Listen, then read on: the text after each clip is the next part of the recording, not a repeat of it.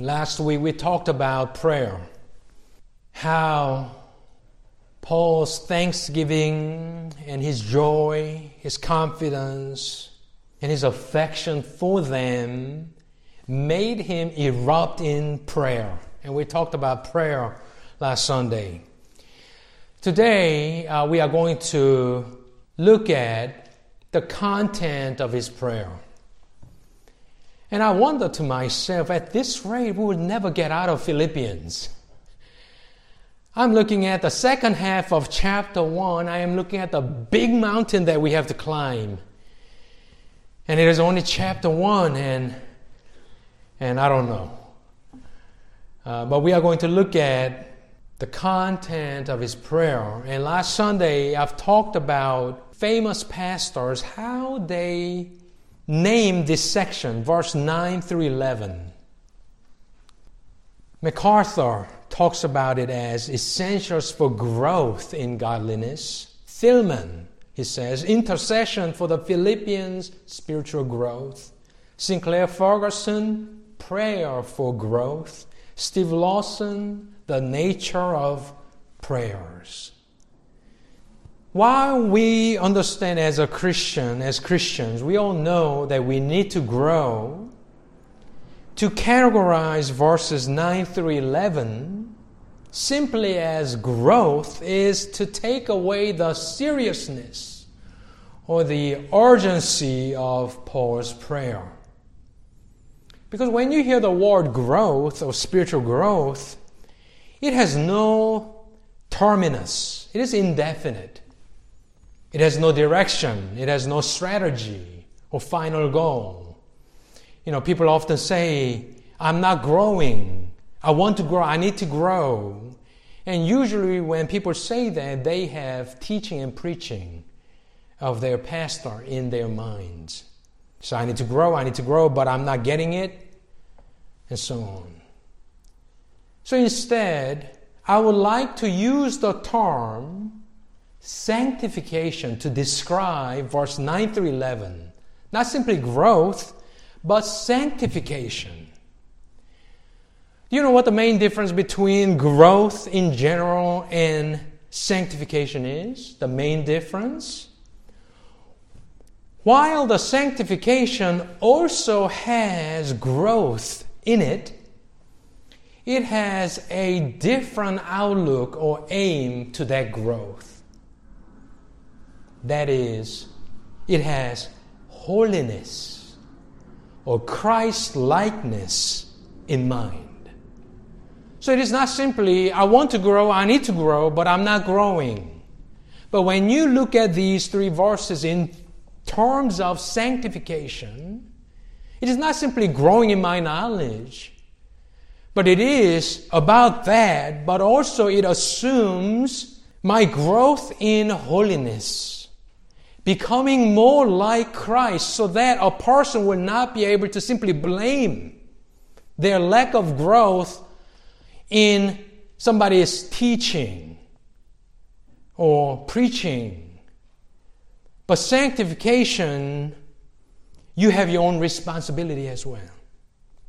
With that in mind, we are going to read verse 9 through 11. Instead of growth, look at it as sanctification. Especially because of verse 10. And this I pray. What is he praying? And this I pray that your love may abound still more and more in full knowledge and all discernment, so that you may approve the things that are excellent, in order to be sincere and without fault until the day of Christ, having been filled with the fruit of righteousness which comes through Jesus Christ, to the glory and praise of God. Amen. It's not simply I need to learn more, but I need to approve the things that are excellent.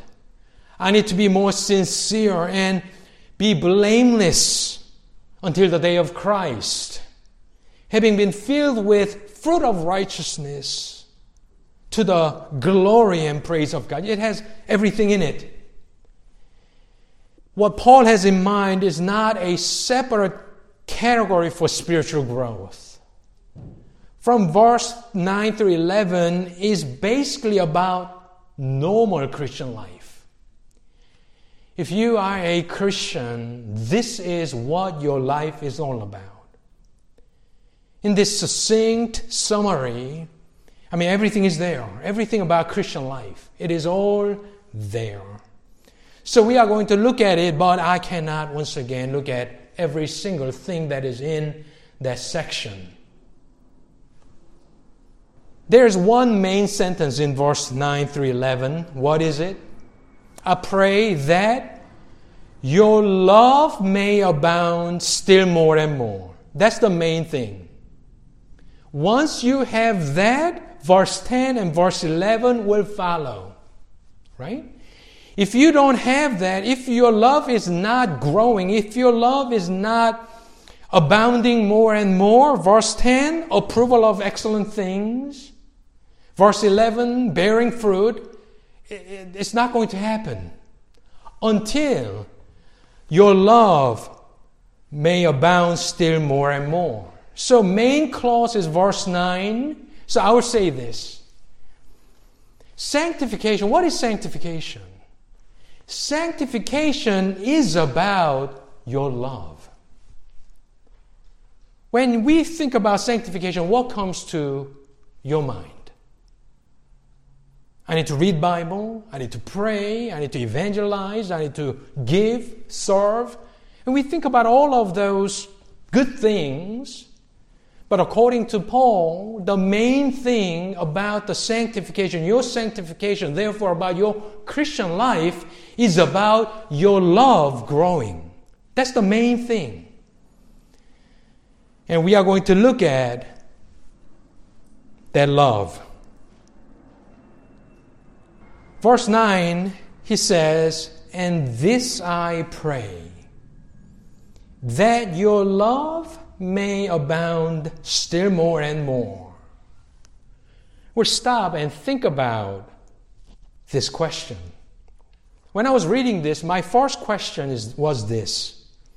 He prays for the Philippians that their love may grow, abound still more and more. But their love for what? Your love for what was my question.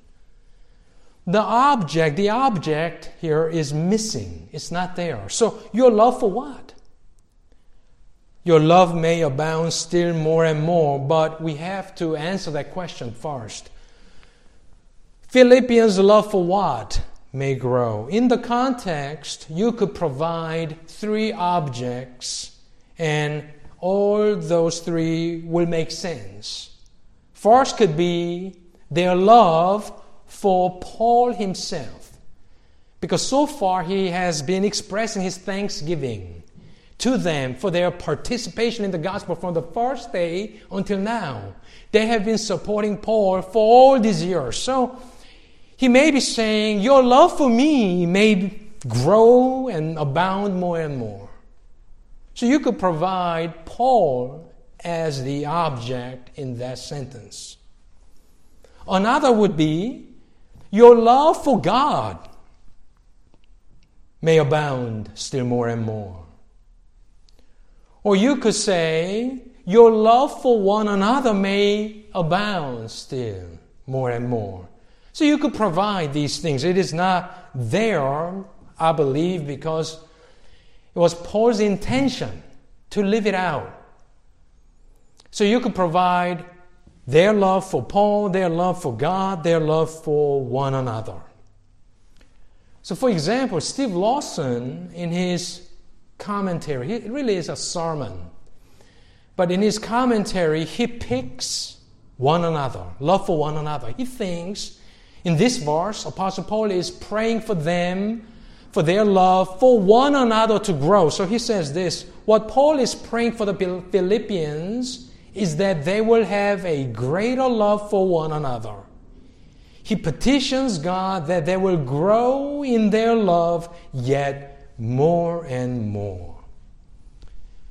So he could say that But I believe, for my part, supplied object of love should be, first and foremost, for God. Because your love for me or your love for one another will really not make sense in verse 10 and 11. So my choice for that missing object will be, I pray that your love for God will abound more and more. And we know by loving God, we could love other brothers and sisters more and more. So I will supply that first and think about other things. Let me ask you this. Do you know what love is? We grew up in church and we hear about this so many times. What is church? What is church? What is the gospel? What would you say? Love. Grace. Forgiveness. Death and resurrection. We hear about this all the time. So when we encounter this, and when the object is missing, I think it is a good time for us to think about what love is. That your love may abound still more and more. So I will start from there. According to 1 John 4:8, there is an interesting statement. This John is the John who wrote the Gospel of John, and he says this, Beloved, let us love one another, for love is from God, and everyone who loves is born of God and knows God. The one who does not love does not know God, for God is what? Love.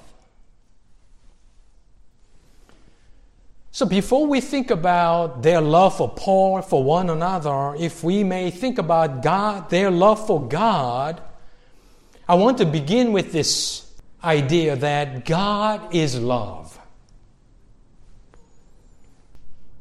You probably have heard about R.C. Sproul and in his ministry, Ligonier Ministries. R.C. Sproul, he wrote a very famous book, and I've talked about this a few times. The title of his book was The Holiness of God. I don't know how many of you have read that book. So R.C. Sproul, people think about R.C. Sproul, they think about his book, The Holiness of God. It's a tiny little book. And the basic thesis is this. He argues that the most fundamental attribute of God is His holiness. Because he says, nowhere in the Bible it is said that God is love, love, love. But it says God is holy, holy, holy. So He is thrice holy God. So God may be love, but that love is holy love. That's basically the thesis of the book. The holiness of God is the most fundamental attribute of God. Problem is, if you read only that book, and if you admire R.C. Sproul and his ministry, everything else that you think about will be filtered through that book. Holiness of God is important. But according to that verse, 1 John 4:8, Bible does say God is not simply loving, but God is love. So if God is love, not simply God is loving, but God is love, if there is any trace of love to be found in life, it must be traced back to God who is love. So let me go against what R.C. Sproul is arguing, that the holiness is the most important, most fundamental attribute of God. So Basically, he wants people to think about God as holy. But let me throw a couple of names in and try to correct that. First name is Geerhardus Vos. Here's the question in his Dogmatics. Do all the earlier theologians give the same scope to the concept of God's holiness? That's a question, and he answers no. There are those who include all the rational attributes under holiness, love, grace, mercy, and so on. So what Vos is saying is that holiness shouldn't be the only category under which we think about God. There are many attributes that you could equally emphasize: love, grace, mercy, and so on. Question 82 in that Dogmatics question is it necessary to take the concept of holiness in such a broad sense? He says no. God's holiness is first and foremost about the Holy One. Because he exists in himself and nothing can be compared to him. The metaphysical gap that exists between him and the creature is therefore expressed by the concept of holiness. You know what he's saying is this. What is the meaning of holiness? Kadosh in Hebrew. As you know, holiness is to be set apart. Right. So when God is said to be He is holy, God's holiness, what is emphasized, according to Vos, is that the difference between God and the creatures. To be separated, you need something else to be separated from. So God's holiness is emphasizing that God is God and the rest is His creation. So He says you need to supplement that concept. God is holy not only insofar as He is the eternal one, but also insofar as in His dealings with His creatures. He claims everything for Himself and makes it subservient to His purposes, sets it apart, and hallows it. So my conclusion about that, what Vos is saying is this. In order for us to have a full-orbed concept of God's holiness, creation or creature must come into play. Only in comparison to creation, His holiness will shine. It is to be separated. It is to be differentiated from His own creation or creatures. So without creation, God's holiness really is separate from what?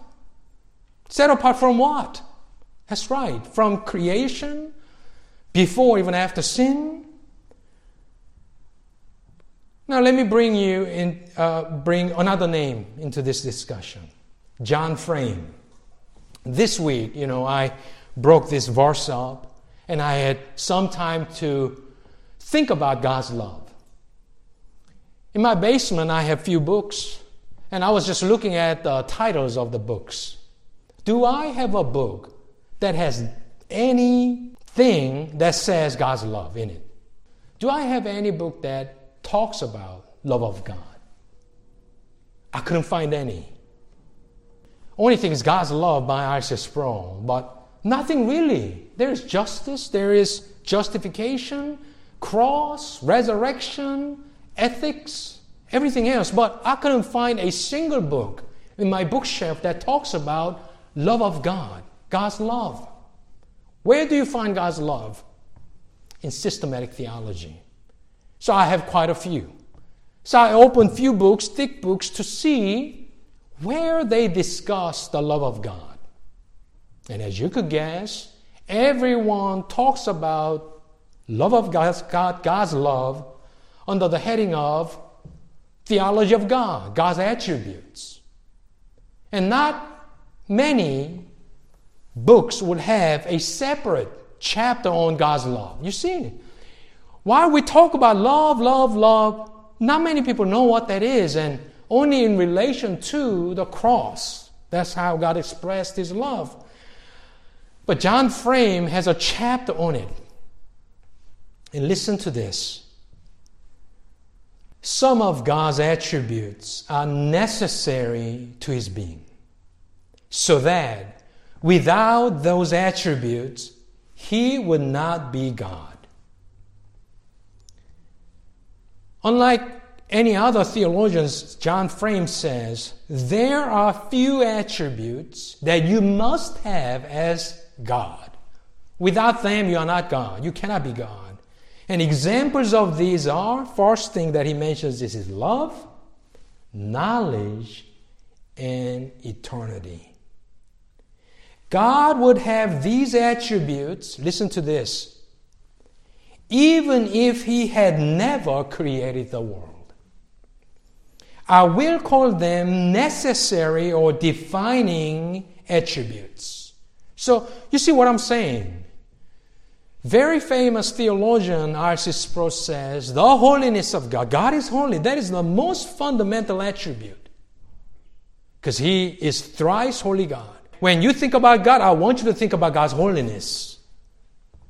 Voss says no. Frame says no. Because holiness really is about Him being set apart from the creation. So in some sense, holiness is emphasized only after the creation. But according to John Frame, if God is without love, if God is without knowledge, if God is without eternity, God cannot be God.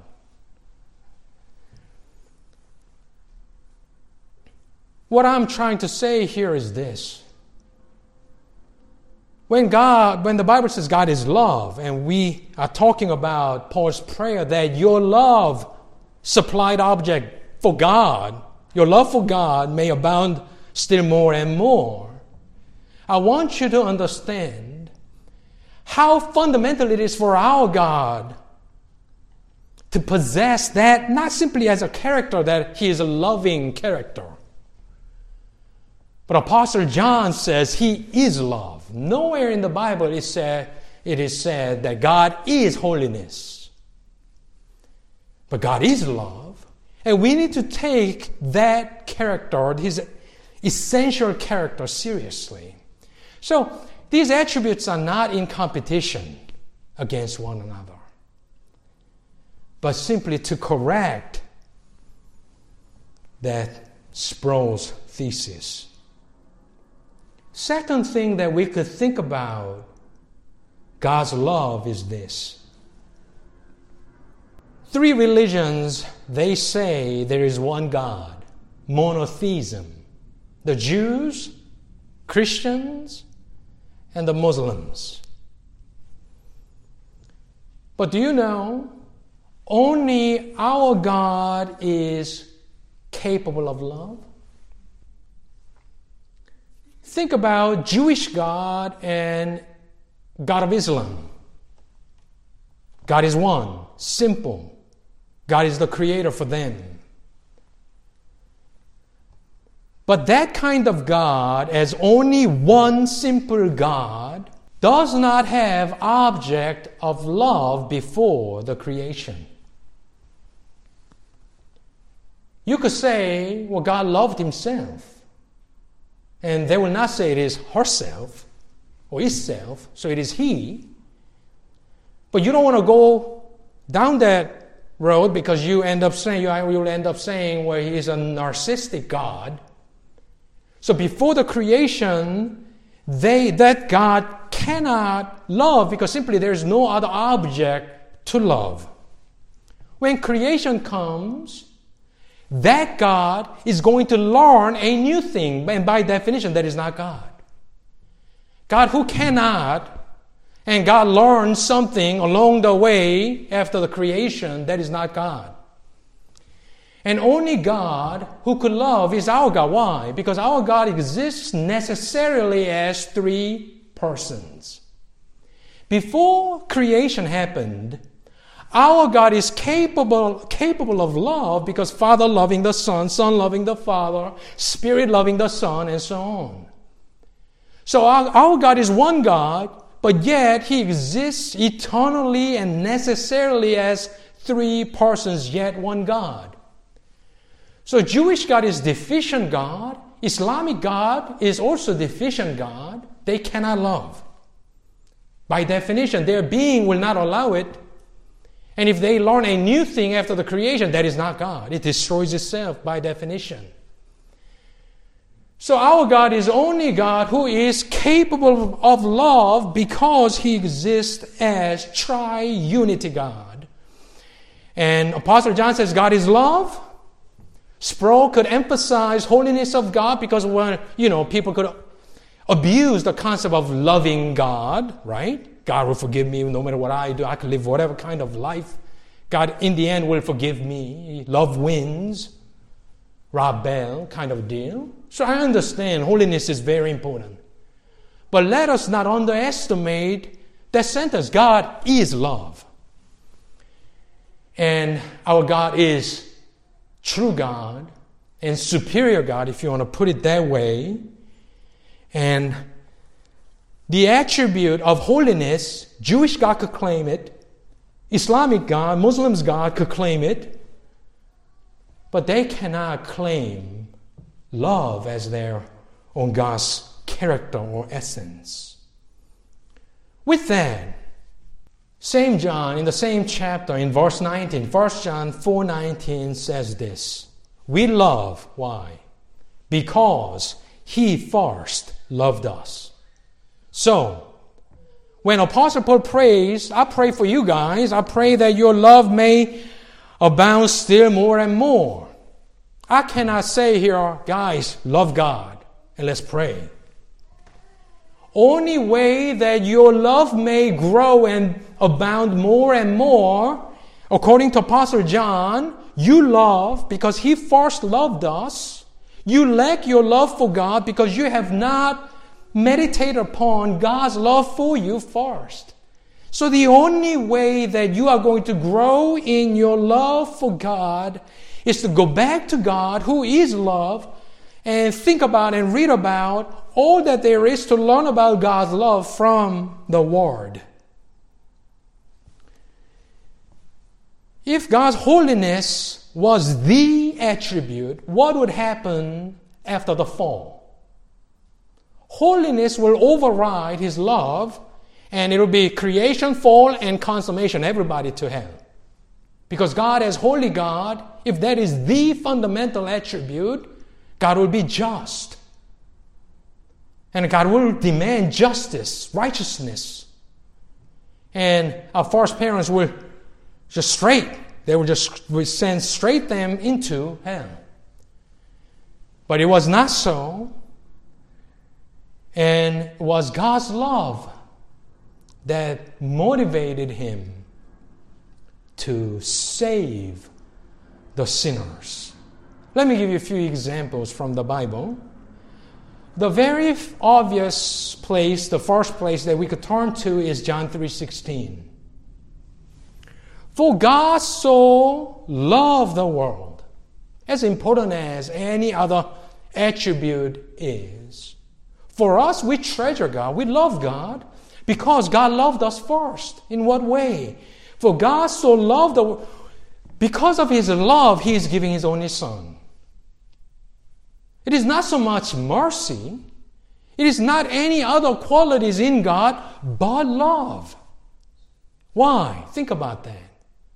Only by loving, even in our human sphere, when you love someone, you go above and beyond. Only if you love someone.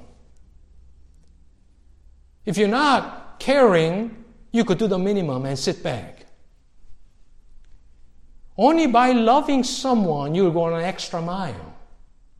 If God is simply merciful, God would not have given His only begotten Son. But for God so loved the world, He gave His only begotten Son. Right.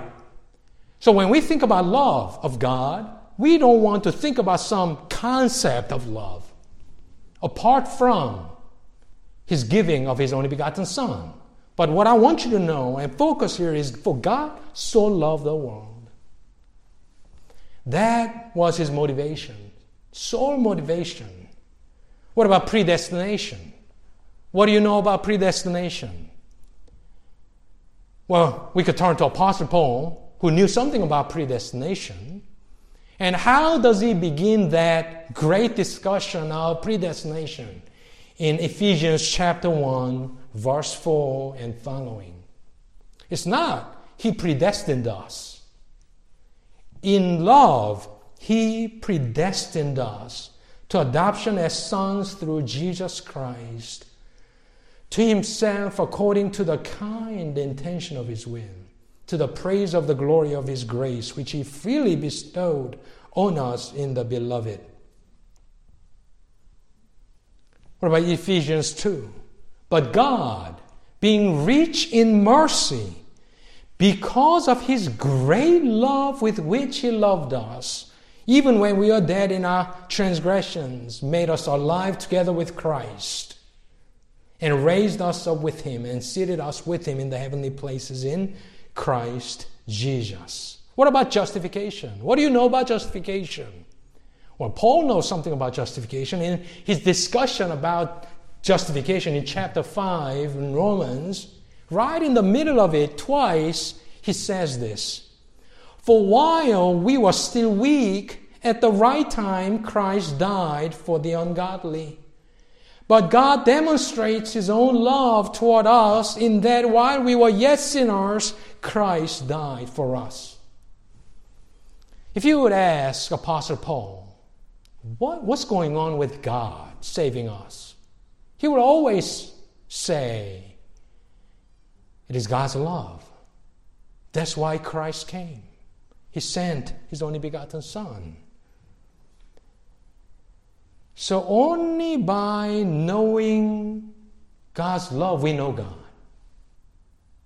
As John Frame said, to know God is to know God's love. If you don't know what God's love is, then you don't know God. You don't have saving knowledge of God in Christ. Now we briefly talk about sanctification. Verse 10 is about sanctification. We are looking at verse 9. But the main clause is verse 9, and everything depends on verse 9, that your love may abound still more and more. In result of that, in verse 10, you will approve good things to remain without blameless and fault. You will be sanctified not so much by not sinning, but by loving God more and more. We often think about sanctification in that way. To-do list, check mark, check mark, check mark, and I am growing. According to Apostle Paul, for verse 10 to happen, your love should be growing. So apart from your love growing, there is no worship. How can you worship today without some love for God? How can you sing songs to God? How can you pray to God without love? Why do we love? Once again, according to John, because he loved us. What is conversion? Conversion is finally, by the grace of God, first thing that happens in your conversion is that God's love is pouring into your heart like flood. Your heart is being flooded with God's love by the Holy Spirit. That's conversion. In conversion, what makes sense is his love, nothing else. So think about your sanctification as your love being increased first and foremost. And it says, your love may abound still more and more. We will stop with that today. He's praying for their love to grow. But in what fashion? Until this moment in chapter 1, we glean from that few verses that Philippian church that Paul, along with other people, founded some 10 years ago, they've been supporting Apostle Paul. If this love is for God, for Paul, for one another, which, like I said, it makes sense, whatever that you choose to supply as an object. But starting from God, toward God, our love may grow more and more. and for Paul and for one another, yes. But he's praying maybe that though you've been faithful up till this moment, you still have more room to grow in your love. So, our love, we could talk about many love. God, for the church family, for one another, between husband and wife, and to our children, for their parents, for the society, whatever it is, as Christians, we need to learn that we have a room to grow in our loving God and loving others. Right? There's no such thing as I've done enough. Also, true love is something that you do not say, I've done it, but true love will constantly have that character of growing or increasing. Because you don't want to say, for example, let's say to your wife, I have loved you 10 years ago. Static love, stagnant love, at least in this sense, is not biblical love. It must be growing. Our love for God will not be enough for us to say, 10 years ago, when I was converted, I loved God. But it has been getting colder and colder. Life is already hard with the things that is out of control, such as illness. But think about all the miseries that happen and you deal with because of lack of love. If your love has stopped growing to God, toward God, you are in a serious danger. This love is not something that you say, I know what love is, and move on. If your love is not growing, abounding more and more, you need to have that red light blinking in your head. Something is wrong with my spiritual life. Translate that into our everyday life. If your love for your family members are not growing, then that's not a happy life. So what do? Many things. But I would point to this. Like I said last Sunday, this sanctification, verses 9 through 11, is set in the context of prayer. Unlike justification, sanctification is that you put all these means of grace diligently into practice. You just don't sit there passively and say to God, God, sanctify me. We use the means of grace diligently. That's sanctification. But at the end of the day, this is how the Westminster Confession says about the sanctification. What is sanctification? The answer, sanctification is the work of God's free grace. We do anything and everything that could benefit us in growth toward God and to other people. You cannot stay still. You cannot stand still and say, somehow my marriage is going to work. Somehow my relationship with my children, it is going to work out. Unless your love for them is growing, it will be an uphill battle. But at the end of the day, the sanctification is the work of God's grace. That is why Apostle Paul prays to God for them to be further sanctified. So how can you grow at the most fundamental level in your love toward God and other people? You must pray. You have to plead with God.